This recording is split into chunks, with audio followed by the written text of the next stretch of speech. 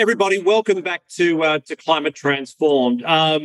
We've done a lot of work in the voluntary carbon markets over the course of the last 12 to 18 months. And a lot of the conversations we've had to have been a little uncomfortable about some of the deficiencies of the market as a whole. So when I get to sit down with some old friends and some new friends to talk about something with unbridled optimism, it does actually make my day. So everyone, back in November, Senegal unveiled the first private sector investment to generate carbon credits under Article 6 of the Paris Agreement. Senegal has signed the agreement with Carbon Growth Partners, which is an Australian investment company, and also Swiss carbon project developer Allcot. And now, under this agreement, the private sector investors, which is Carbon Growth Partners, are taking the financial risk of the carbon project and allowing Senegal to negotiate what are so-called internationally transferred mitigation outcomes, or ITMOs, which is under Article 6.2. This is a transformational deal, and it's the interaction or the intersection of a public-private partnership.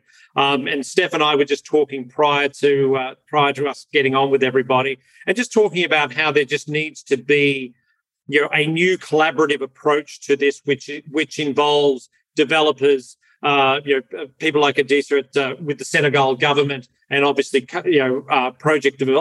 asset managers as well. Now we're still waiting for Alexis Leroy, who's the founder of Swiss project developer Allcot, to join us. He'll be with us in just a second. But I do have with us Steph Russo, who's the Chief Strategy Officer at Carbon Growth Partners and she's in Melbourne, Australia at the moment. And Diatta, who's from the National Integrated Waste Management Company of Senegal, who has joined us from Davos. Is that right? I think you might be on. You're just on mute there, sir. Sorry. Yeah, sorry, I was muted. Yes, I just come from Davos, yes, but right now I'm in Baden-Baden in Germany. Perfect. That's perfect. So, I hope you're staying warm, because that doesn't sound like a very warm place to be. So, everyone, let's dive in.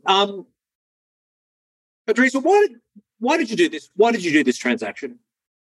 Let me maybe start with the history here. It is not really about the transaction. It is how it happened, which is great, which is a great story. And we want this storytelling because it is so inspiring.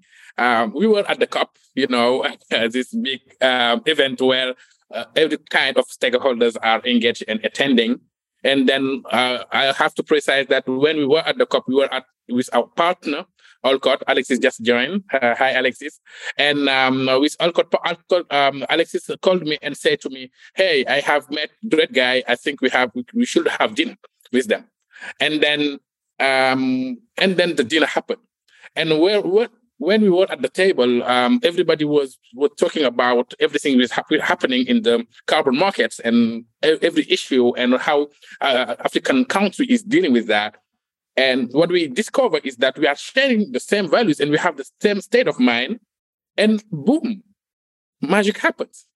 That's the thing. And the takeaway here is that when you have the good person at the very good moment in the best place, magic can happen. And that's what exactly happened, really. So this is not the willing to want to do a transaction. This is the willing to move things forward with the good person having the same state value, the same state of mind, and sharing the common values to move things forward. Because we're talking about really mitigating emissions. We are talking about reaching the minus 1.5 degrees Celsius. We are talking about creating wealth and really engaging community to go through our poverty. So we are talking about the subject, and people like Carbon Growth and Allcot help us as Sonaged to really have the opportunity to put projects which has a great impact for the community. That's the main core issue here. Great. Sorry, Steph, please. I was just going to say, I think Idrissa makes a really good point about, I think this kind of transaction really did start from a partnership perspective. A lot of the focus at COP in Egypt was really around it was called the Implementation COP, but also the African COP. And a lot of the focus was on the idea that even though the Paris Agreement was, more than 5 years into its implementation, a number of things were yet to be agreed. There were still details to be worked out. And one of the really big kind of discussions was about loss and damage, the dynamics between developed and developing countries.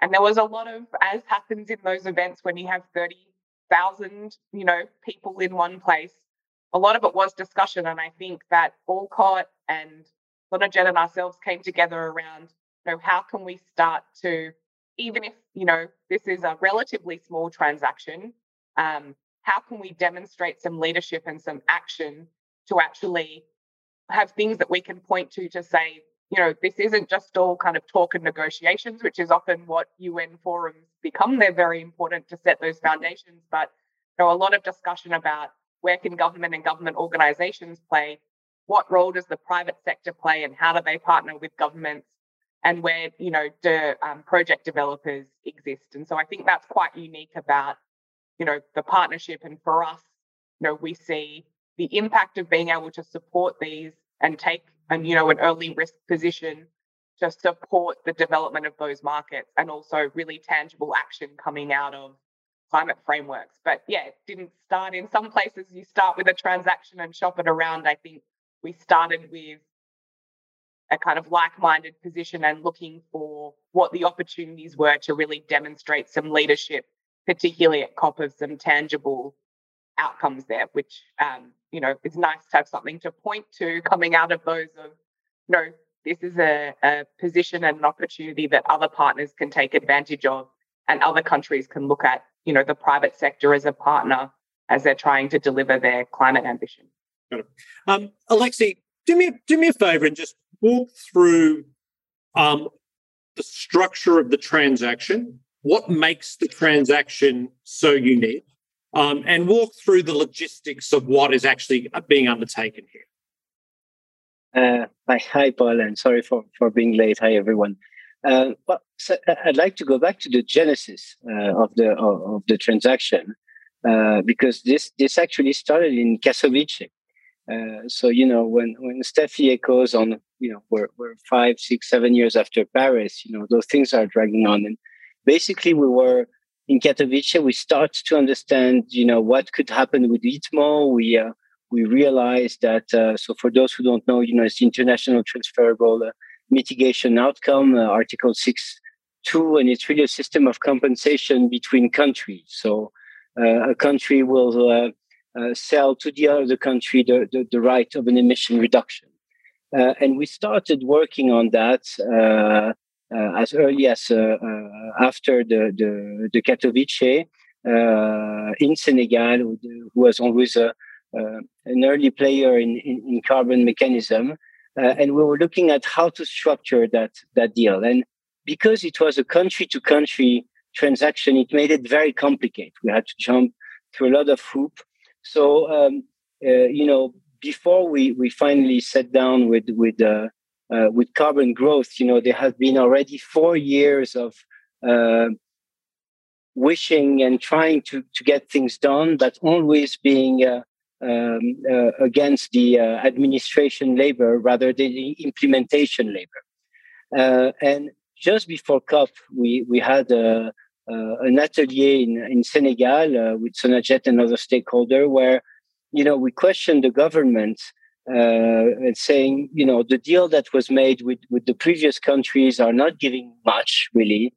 They're just the promise of an offtake, but nobody's empowering us. Nobody's giving us the money to implement the project.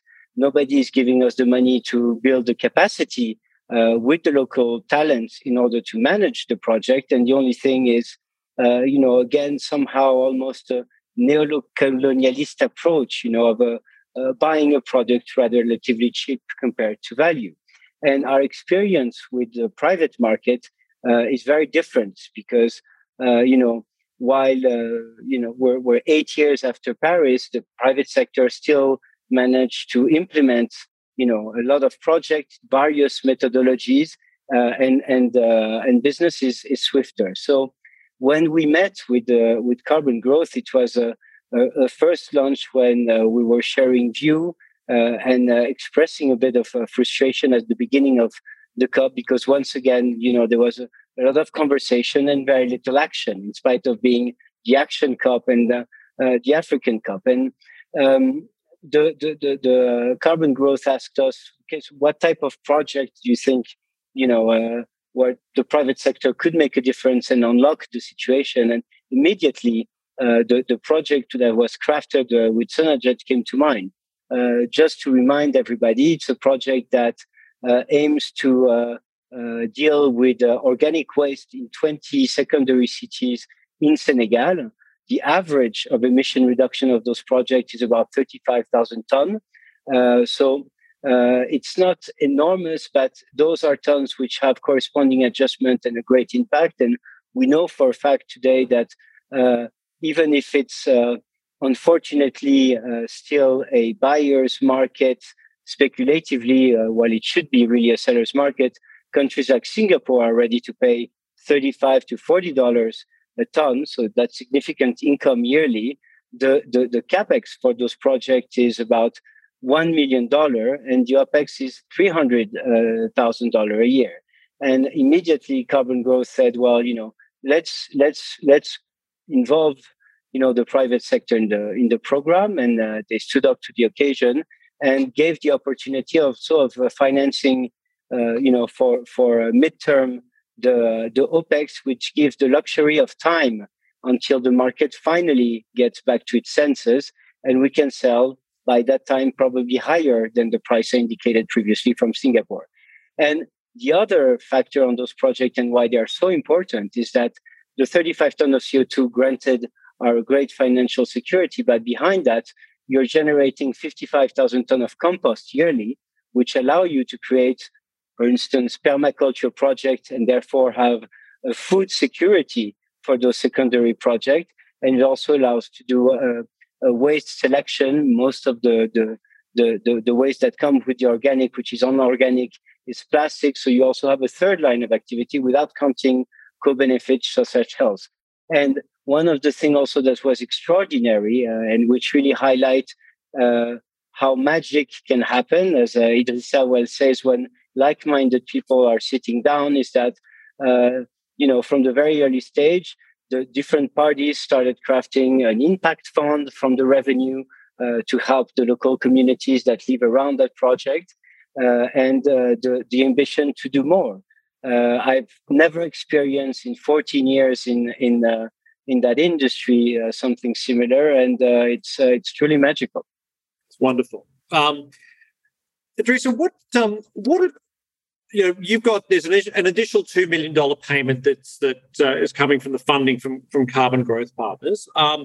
But so tell me a little bit about what you will do with that capital and what you'll do with the $20 million in total. And so I know that obviously Alexis has alluded to some of these programs, but talk a little bit about, in a little bit more depth, about what does a $20 million commitment do for modernizing a lot of the processes that will be modernized through this program. Thank you, Paul, for the question. So first of all, I have to say that it comes in the right moment, because Senegal government just have this update, an institution mutation for waste management. The president said that she wanted Senegal zero waste. So we have this vision, a political vision for making Senegal zero waste. But what we have to understand within this vision and how to translate that, the government then creates from UCG, which was the national entity governing the waste management, and UCG was just a unit institutionally, to be a private company, a national private company, which is a hybrid status, where this national and private company is enough strong to build international partnership and leveraging this type of investment to have impact and towards this Senegal zero déchet or zero waste.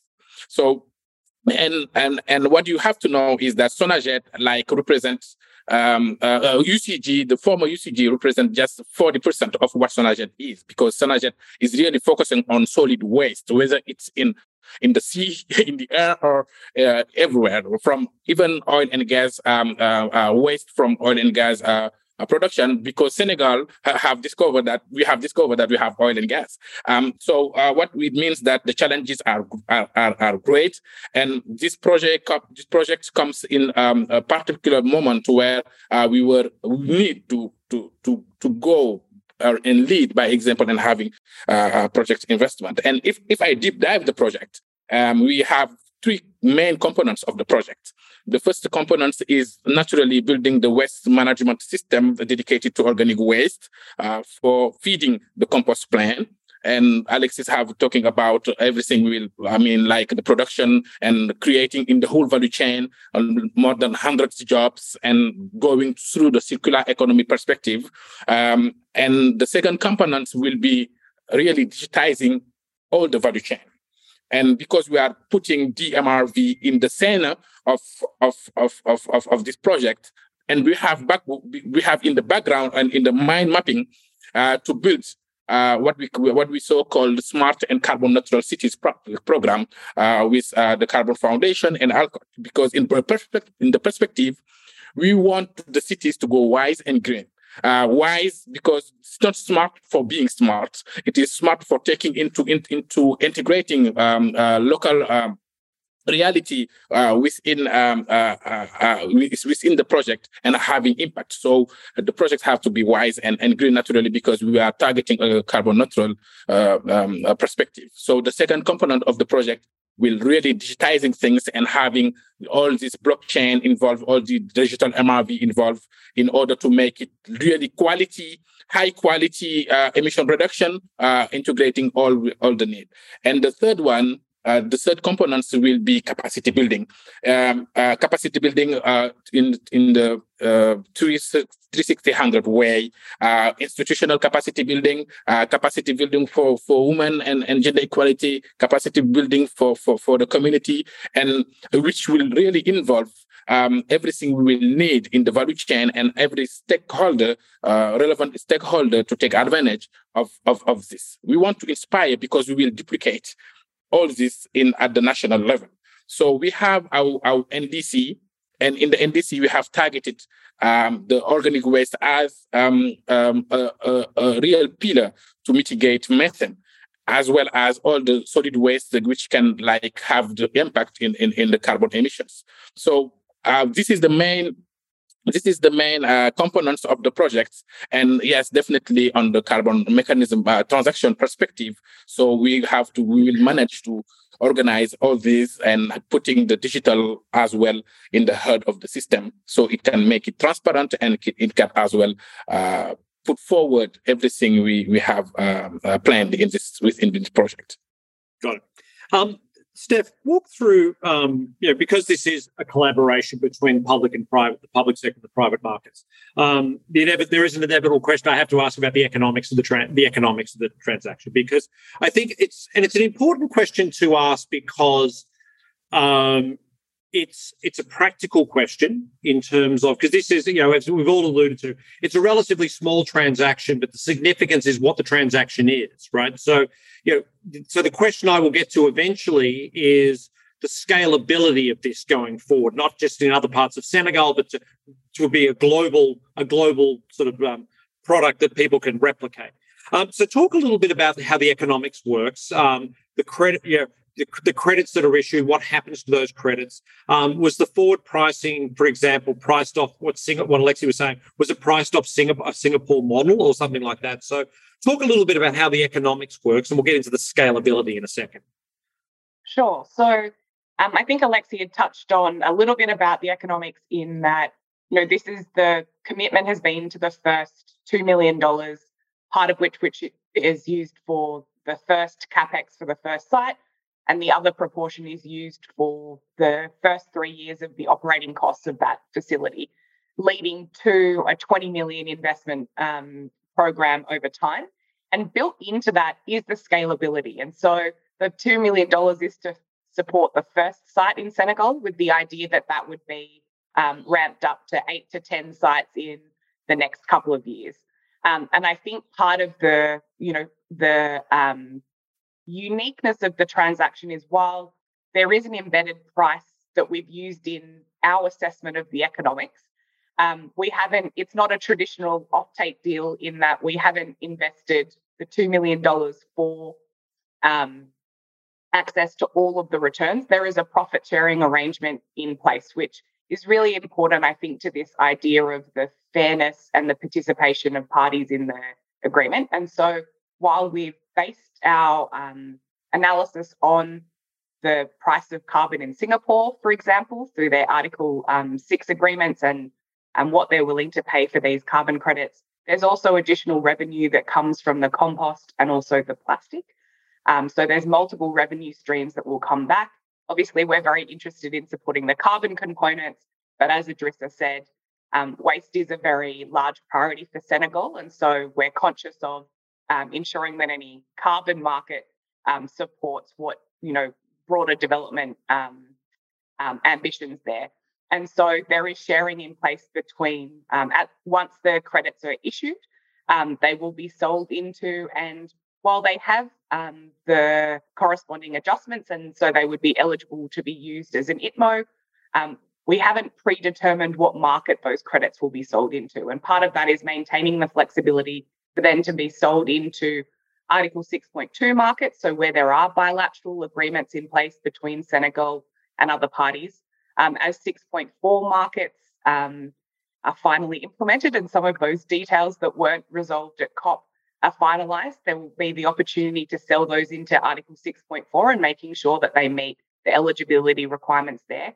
Or as the voluntary carbon market continues to expand, opportunities for them to be used by private sector and corporates. And so one of the things that I think is important about it is maintaining that flexibility, and rather than predetermining the sale and price of these credits, because it is a relatively new market in selling Article 6.2 and ITMOs, to allow that to be sold into essentially securing the highest price for those carbon credits. They're going to be very high quality credits.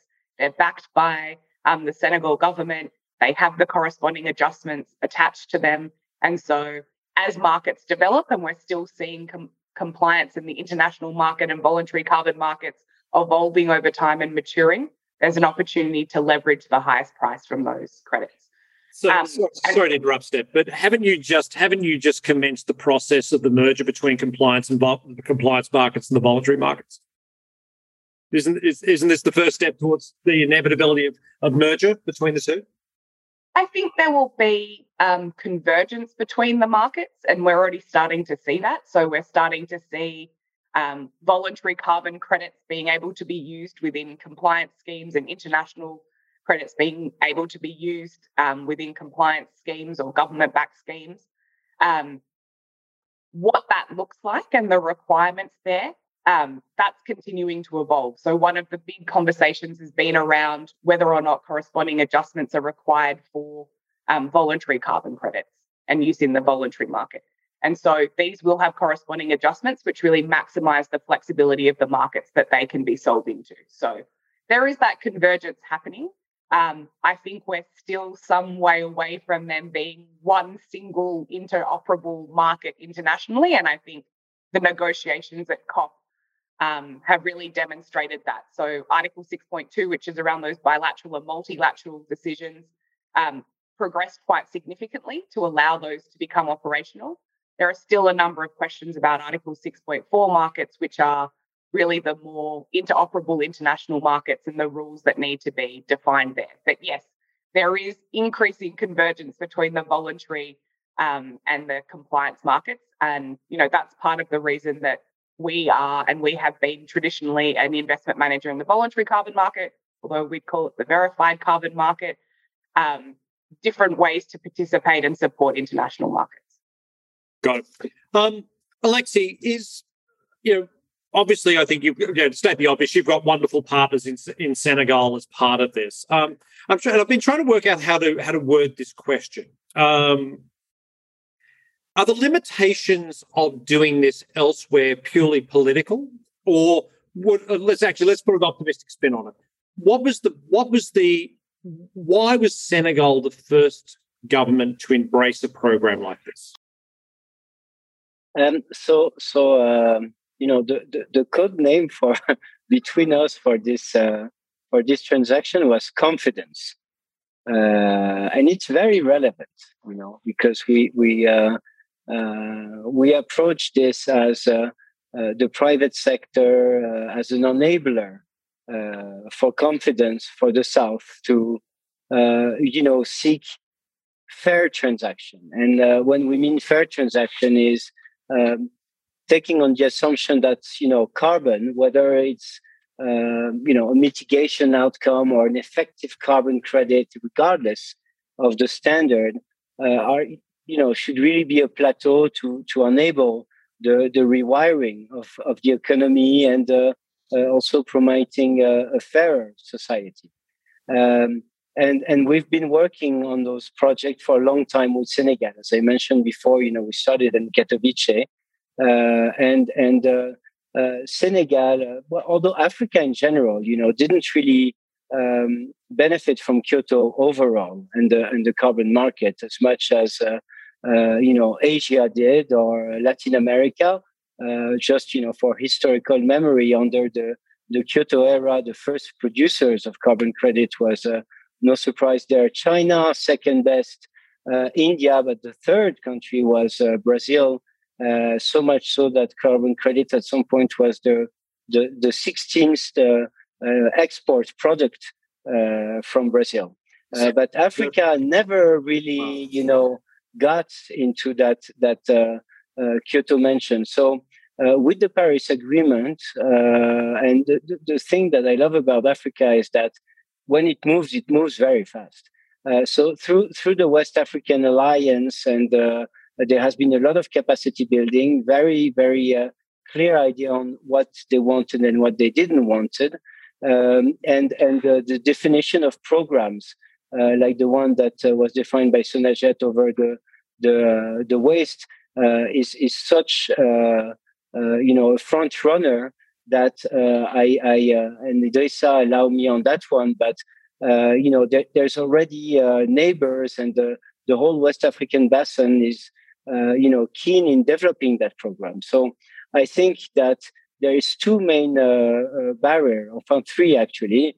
The first one is the confidence. One should have confidence, and the South should have confidence in the positioning and the importance of what they have to offer under the Paris era. The second is, of course, the political awareness, so that it allows the agency to work on ambitious programs, disruptive programs. And if you look at the percentage of waste treatment in Africa, to have this type of project at scale is truly disruptive in a very positive way.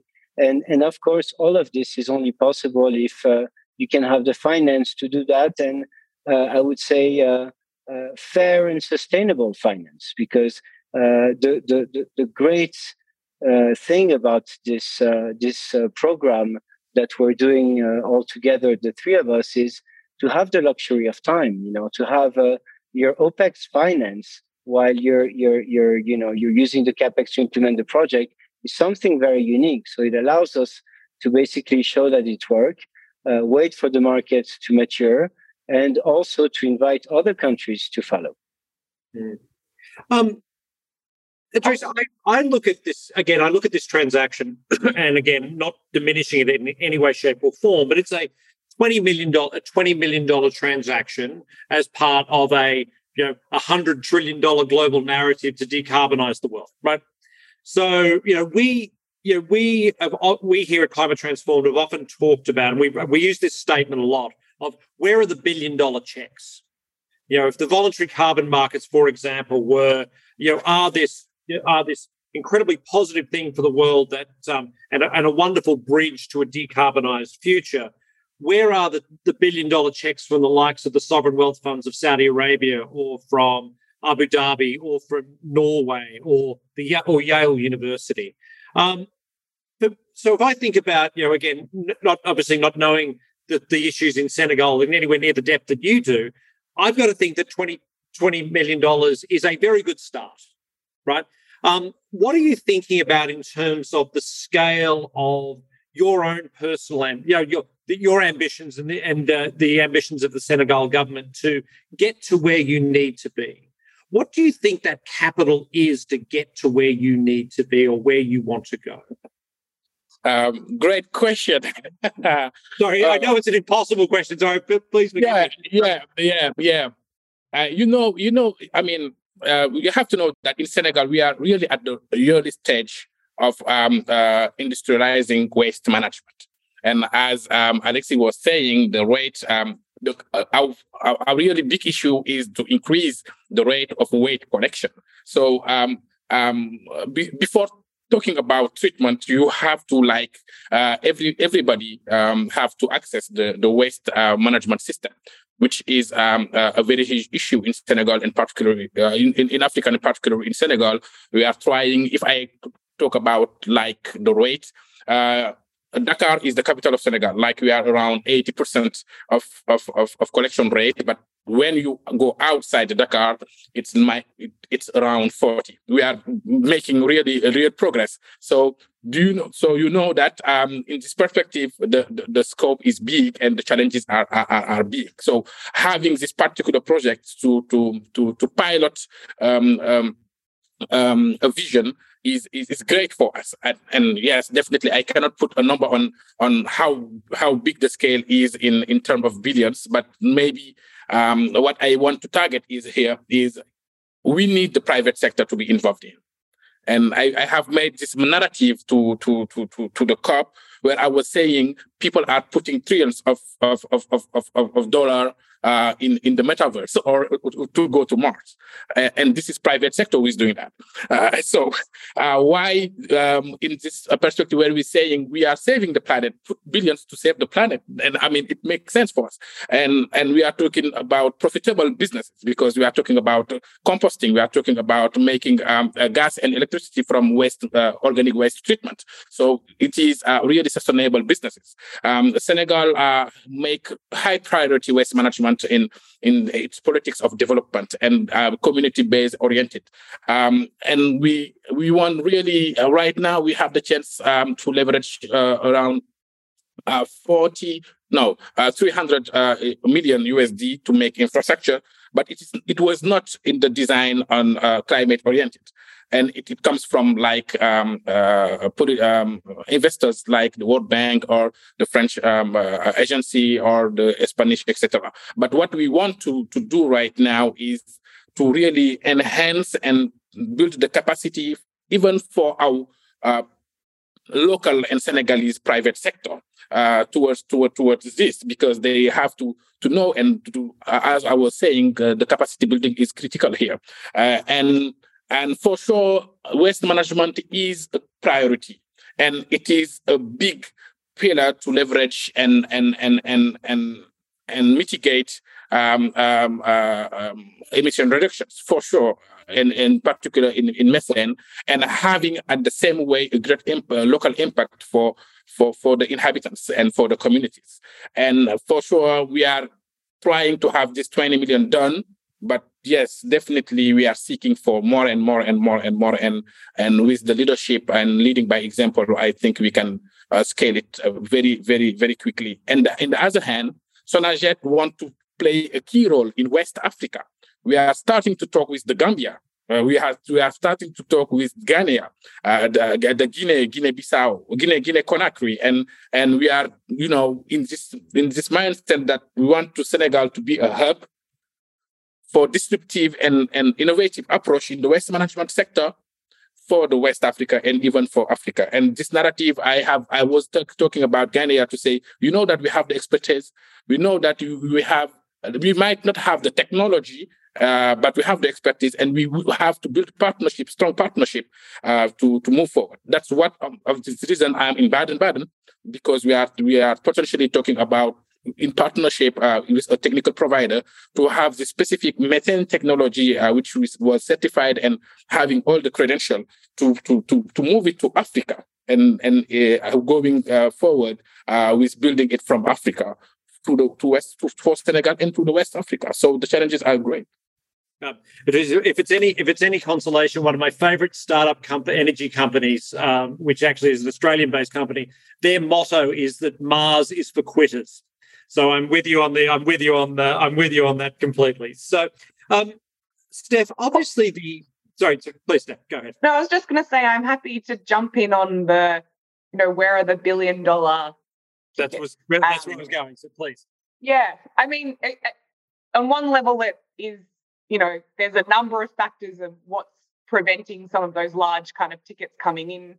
But I think Alexi touched on it before, when our unofficial kind of title for this project, when we're working together about it being a confidence initiative, for large, sovereign wealth funds or pension funds or institutional investors to be coming into a market, particularly at scale, and particularly a market that's policy driven. So it's driven by both government and corporate policies. Government policies are changing, the way that the market operates and the opportunities there.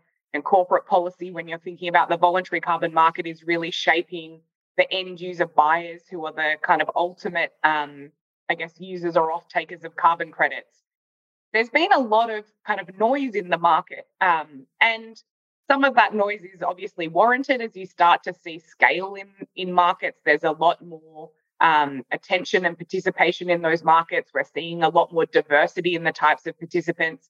If you went back only a couple of years in the voluntary carbon market, it was mostly a market between project developers directly with end user off-takers. And there are a lot more investment managers like ourselves, interest from institutional investors, the finance sector more broadly getting involved and participating in those markets. But a lot of that kind of uncertainty or some of the noise around that, and also what the market will look like, 5-10 years into the future, really starts to prevent people coming in at scale. And one of the things, and I've seen there's a question that's been posted around, I guess, the additionality of the project and financial sustainability, not having that confidence for many really large scale investors, particularly this is a quite early stage project. This is the first of these waste production facilities that will be implemented in Senegal and scaled over time. That financial sustainability is not immediate and will take a number of years, and also, depends on the ability to sell carbon credits into international markets. And that's not going to be for everybody. Not everyone will have not every investor will have the same confidence investing in Senegal, for example.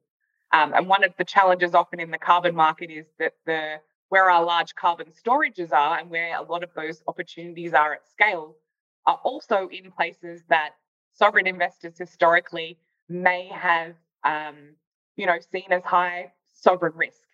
And so part of it is providing the confidence in the policy environment and the regulatory environment, and also, governments playing a role, not only supporting action on climate change, but also supporting creating environments internationally that allow people to invest with that confidence and invest early, because we need to be bringing more projects into the supply chain, and that takes investment, much earlier. So there might be a lot of, opportunities in scale for spot carbon credits and the trading of those, but actually, looking for investors who are willing to go further forward in that pipeline and looking at origination or project finance, that's still an emerging space. And so we hope that by taking, yes, this is a kind of small transaction in the grand scheme of the trillions of dollars that are needed for climate action, that demonstrating these business models and opportunities is something that then can be replicated in other places internationally, and that we can bring other investors on board. So, we're always really happy and interested to have other people and other investors coming into deals and not doing that exclusively, so everyone can get comfortable and scale that up over time. And as part of this partnership, we're looking at working with, other investors and bringing them into that, so that this is a learning experience for everyone. And then we can look at where that can be scaled and replicated over time. So, sorry, a bit of a long answer. No, Steph. I think thought it was worth trying to tie that together with the Q&A and, what it's bigger than obviously just having that confidence. It's one of the big challenges that we're dealing with in climate action is how do you start to get money, channeled in at scale. It's been one of the failures, I think, when you look at the Paris Agreement, particularly with a lot of the commitments between governments in that money flowing. And these things need to be financed. But the private sector, I think, is beginning to participate more in those. And, we've been having conversations with institutional investors who are, have the appetite to start really investing at scale. And, we've seen a number of announcements in the last couple of months of, pretty serious money, still not in the trillions, but starting to get there and scaling. So. So I want to just jump in to the question about additionality. The additionality question is to figure out with the reference. So when we talk about additionality, depending on the business as usual, and I was just saying that here the challenge is increasing the collection rate. So we are far beyond like having these facilities which will help us mitigate emission reductions. Talking about waste management. So when I was talking about the profitability and the sustainability of the business, it is in the business model and how we build it, and having this new revenue stream, which we can call the carbon transaction. For me, it's on top a revenue stream. Additionally to the casual business model, is kind of securing a little bit if the classic waste management treatment business model is not working.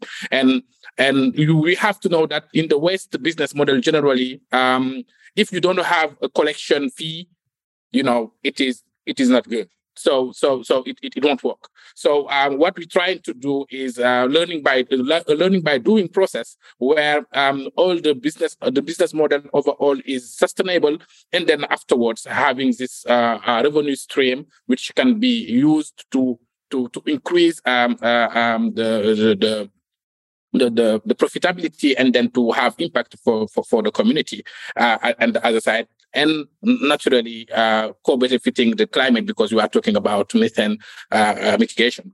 That was what I was wanting to add to the additionality question. Right. Thank you.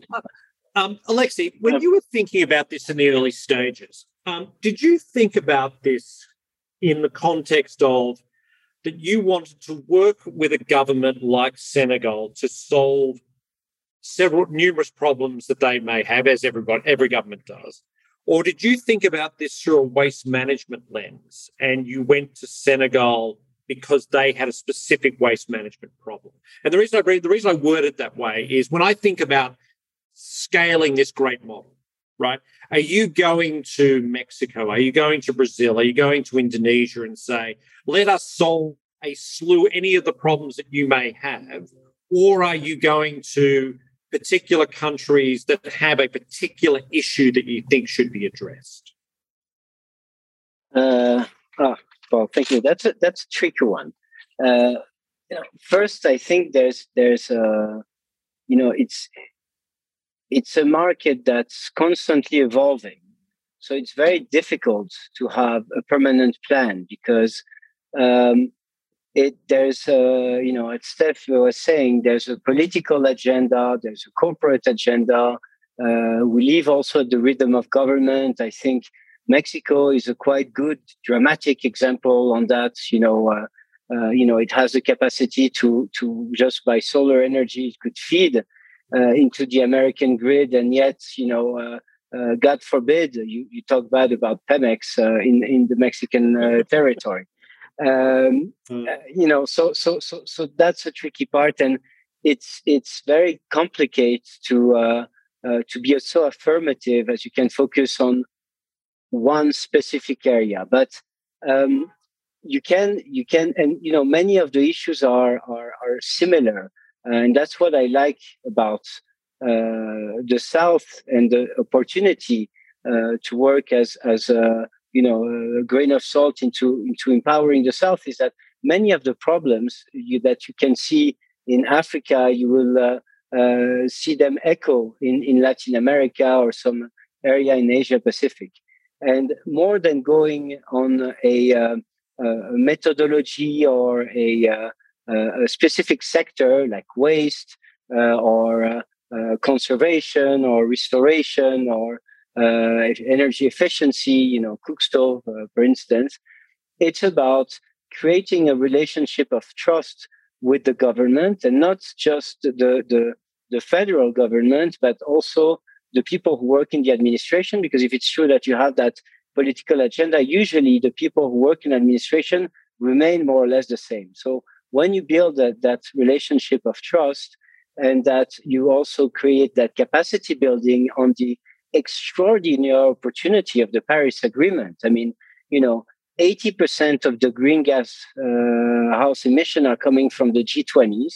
Most of those countries have extraordinary pledge, and most of those countries have a structural abatement cost that is quite high, and that make the World Bank claim for $75 to $100 average to meet the 1.5 degree goal possible. If you talk about the United States, for instance, and I'm always amazed. If you go to Miami or Florida, if you go to California, Santa Barbara, you still have poles with cables on electricity. So in order to reduce, their emission by 50%, and we're talking about, a bulimia of energy and consumism, there's no time and money to get there. So they are going to need carbon credits. So the first step is to say, countries of the South, Senegal, Colombia, Mexico, you have this incredible opportunity of a lifetime to rewire everything, because the North, to comply with their Paris Agreement obligation and commitment, are going to need carbon credits, and they're going to need them by the millions. And that's what I hope will allow the invitation of carbon growth to have other investors to come to the table to really unlock the trillion. And those trillions might not come from government at first, because public money is never too brave and often very shy. But if the private money really act as this enabler of the South, then at some point it will be what will feed the North to comply with its obligation, and they are legally binding. Does that team? I'll put this up to everyone. Because these are under 6.2 initially, does that mean there's no registries involved? If you want, I'll start with that. Yeah. And at the moment, the big issue is on the MRV that we have. And one of the crazy thing in our industry is that most of the countries came out with NDCs. Most of those NDCs were financed by organism, agencies, and others with consultants. And there is very few capacities that remain in the countries where those NDCs were drafted. And one of the things that fascinated me, and it's also part of the magic about this program, is that part of the conversation is also how do we build in the project DMRV, digital monitoring verification process, that will allow the countries to create their own registries and accounting system on those emission reduction. Beyond the whole impact of the project, there's also a capacity building and legacy that will remain on the program, at least for the organic waste treatment, and any other program that we might develop together or not in the future in the area. Right, but again, I bring up the point again. I'm not going to be critical of the registries here, but that is one of the criticisms of the VCM is the slow nature of getting things registered. Can I assume if there's no registration process, then pretty much this can be done, very, very quickly. The issue of the credits can be done incredibly quickly. Is that the correct way to think about it, Steph? Am I thinking about it the right way? Yes, I mean, I think it's not necessarily that the project wouldn't be registered. I think what it is that we're building the project, the MRV, the validation and verification, and the process that will go through as the Article 6.2 and 6.4 requirements evolve. And so with 6.2, there's been some clarity around what is required. It's really kind of largely determined on a bilateral basis. There are requirements for anything that has a corresponding adjustment will need to be ensure that it is incorporated within, Senegal's inventory. And, that's where some of the capacity building comes into place. And Idrissa can talk about that as well. So it's not that the project won't be registered, but at the moment, there isn't that interoperable one registry that would allow you to have different carbon credits that could be used for 6.2, 6.4, etc. But one of the things that particularly the Global South and many countries are looking at there is in the absence of having, the 6.4 kind of meta registry, and there is some work being done by the World Bank there, how can you leverage the infrastructure of the voluntary carbon market to make sure that, we're going through appropriate methodologies and registration processes? It may be that the project ends up being registered with Verra, for example, as one of the, registries out there to provide that kind of third-party assurance with the, and they're looking at having tags around corresponding adjustments. So, countries are thinking about how do they leverage the existing infrastructure in the absence of, everybody needing to put in place that infrastructure themselves. So it's not that the project won't be registered. We see a huge amount of value in the verification and validation processes, and particularly as there, is this narrative around quality, integrity in carbon markets. It's just that at the moment, to maximize the pathway into 6.2, 6.4 or the voluntary carbon market, there are a few different approaches that we can take. And so we're making sure, and, Allcot is really the leader on the carbon side of this in terms of the MRV and validation and those sorts of things, but making sure that leaves the options available to us to ensure that they can meet the requirements as they evolve over time. And I think this is going to be a pretty pivotal 12 months, particularly around Article 6 and bedding down some of those requirements. So at the same time as we're starting to implement the project, we're putting in place all of the methods and requirements to make sure that there is, that process that it goes through, rather than having a kind of unregistered or unvalidated kind of carbon credit, because those processes are really important. Got it. Idrissa, I'm going to leave the final word to you. And I'll start with this. What does the future hold for your climate ambitions with programs such as this? The question is for me? For you. Okay, great. So I just wanted to add something in the question of the registry, and this is one of the magic here. What we're talking about is when we talk about a disruptive approach, it integrates the challenges and the scientific challenges we are in, and we count on the expertise as Sonaget just know to handle waste, manage waste. That's what we know. That's our job. And Allcot here is like the expertise of carbon and having everything related to climate and how we calculate things and really in and engage and know how the methodology are working. And we are partnershiping because they add this in the project. So they are not just here to let us by our own, but they are in the conception and the design of the projects. And what is great here is that we are going from scratch and having this experience in the background to build things up. So the project will have two parts. The first part is the preparation phase, where we will look at it and we just start it and having all this calculation, all this needing, etc. Because we are talking about Article 6 and get us the flexibility to go through 6.2 or 6.4. Anyway, at a certain point, we have to follow the rules. Yeah.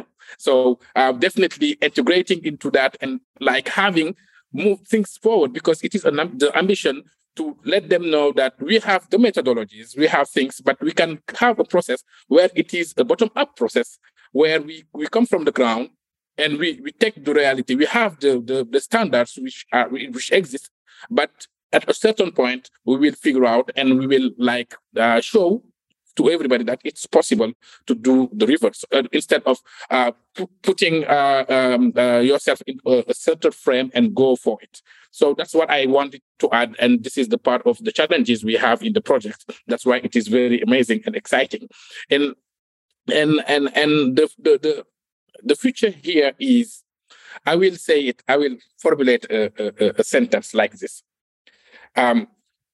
behaving echo to put echo in the pocket of the local communities. This is the dream.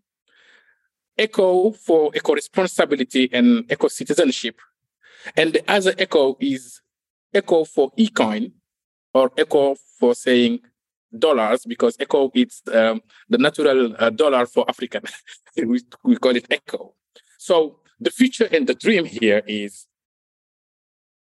as African perspective, we are the most vulnerable, or among the most vulnerable. The South the global South, I think, are the most vulnerable on this specific subject. As we saying that, like, more than 80% of emissions is due to the North, right? And at the same time, we need to create wealth, we need to create jobs, we need to develop, right? And if we can have both, saving the planet and going in this world when we not talk about any more poverty. I was in the SDG lab in Davos, and that's what we were saying. And to go for it, we just need action. We have to stop blah blah. We need real actions. So the perspective here is that we wanted to take this moment and momentum to build up some really clear and concrete project with the good stakeholders like Carbon Growth and Allcot, because, I don't want to mention an institution, but, since like 2 years, we are in the due diligence to have just like 1 million projects. And this particular project we are talking about 2 months ago, and I am now in Baden-Baden to have the technical provider. So, it is really, it will go fast. So we don't have time. Time is a we don't have. We have to implement, and right now, and the future begins right now. And that's why that's what I wanted to say, is that the future is to behave echo and put echo in the pocket of the local communities. But in another way, we can say that we have to build the concrete partnership, have the shared common values to move things forward. That's what I wanted to say. Thank you, everyone. I hope all our interviews are this optimistic and this forward thinking. I think it's fabulous. So everyone, thank you very much for your time. We'll get this up on Climate Transformed straight away. And everyone have a wonderful rest of your week, and we'll talk to you all soon. Thank you very much. Bye. Thank you. Thank you.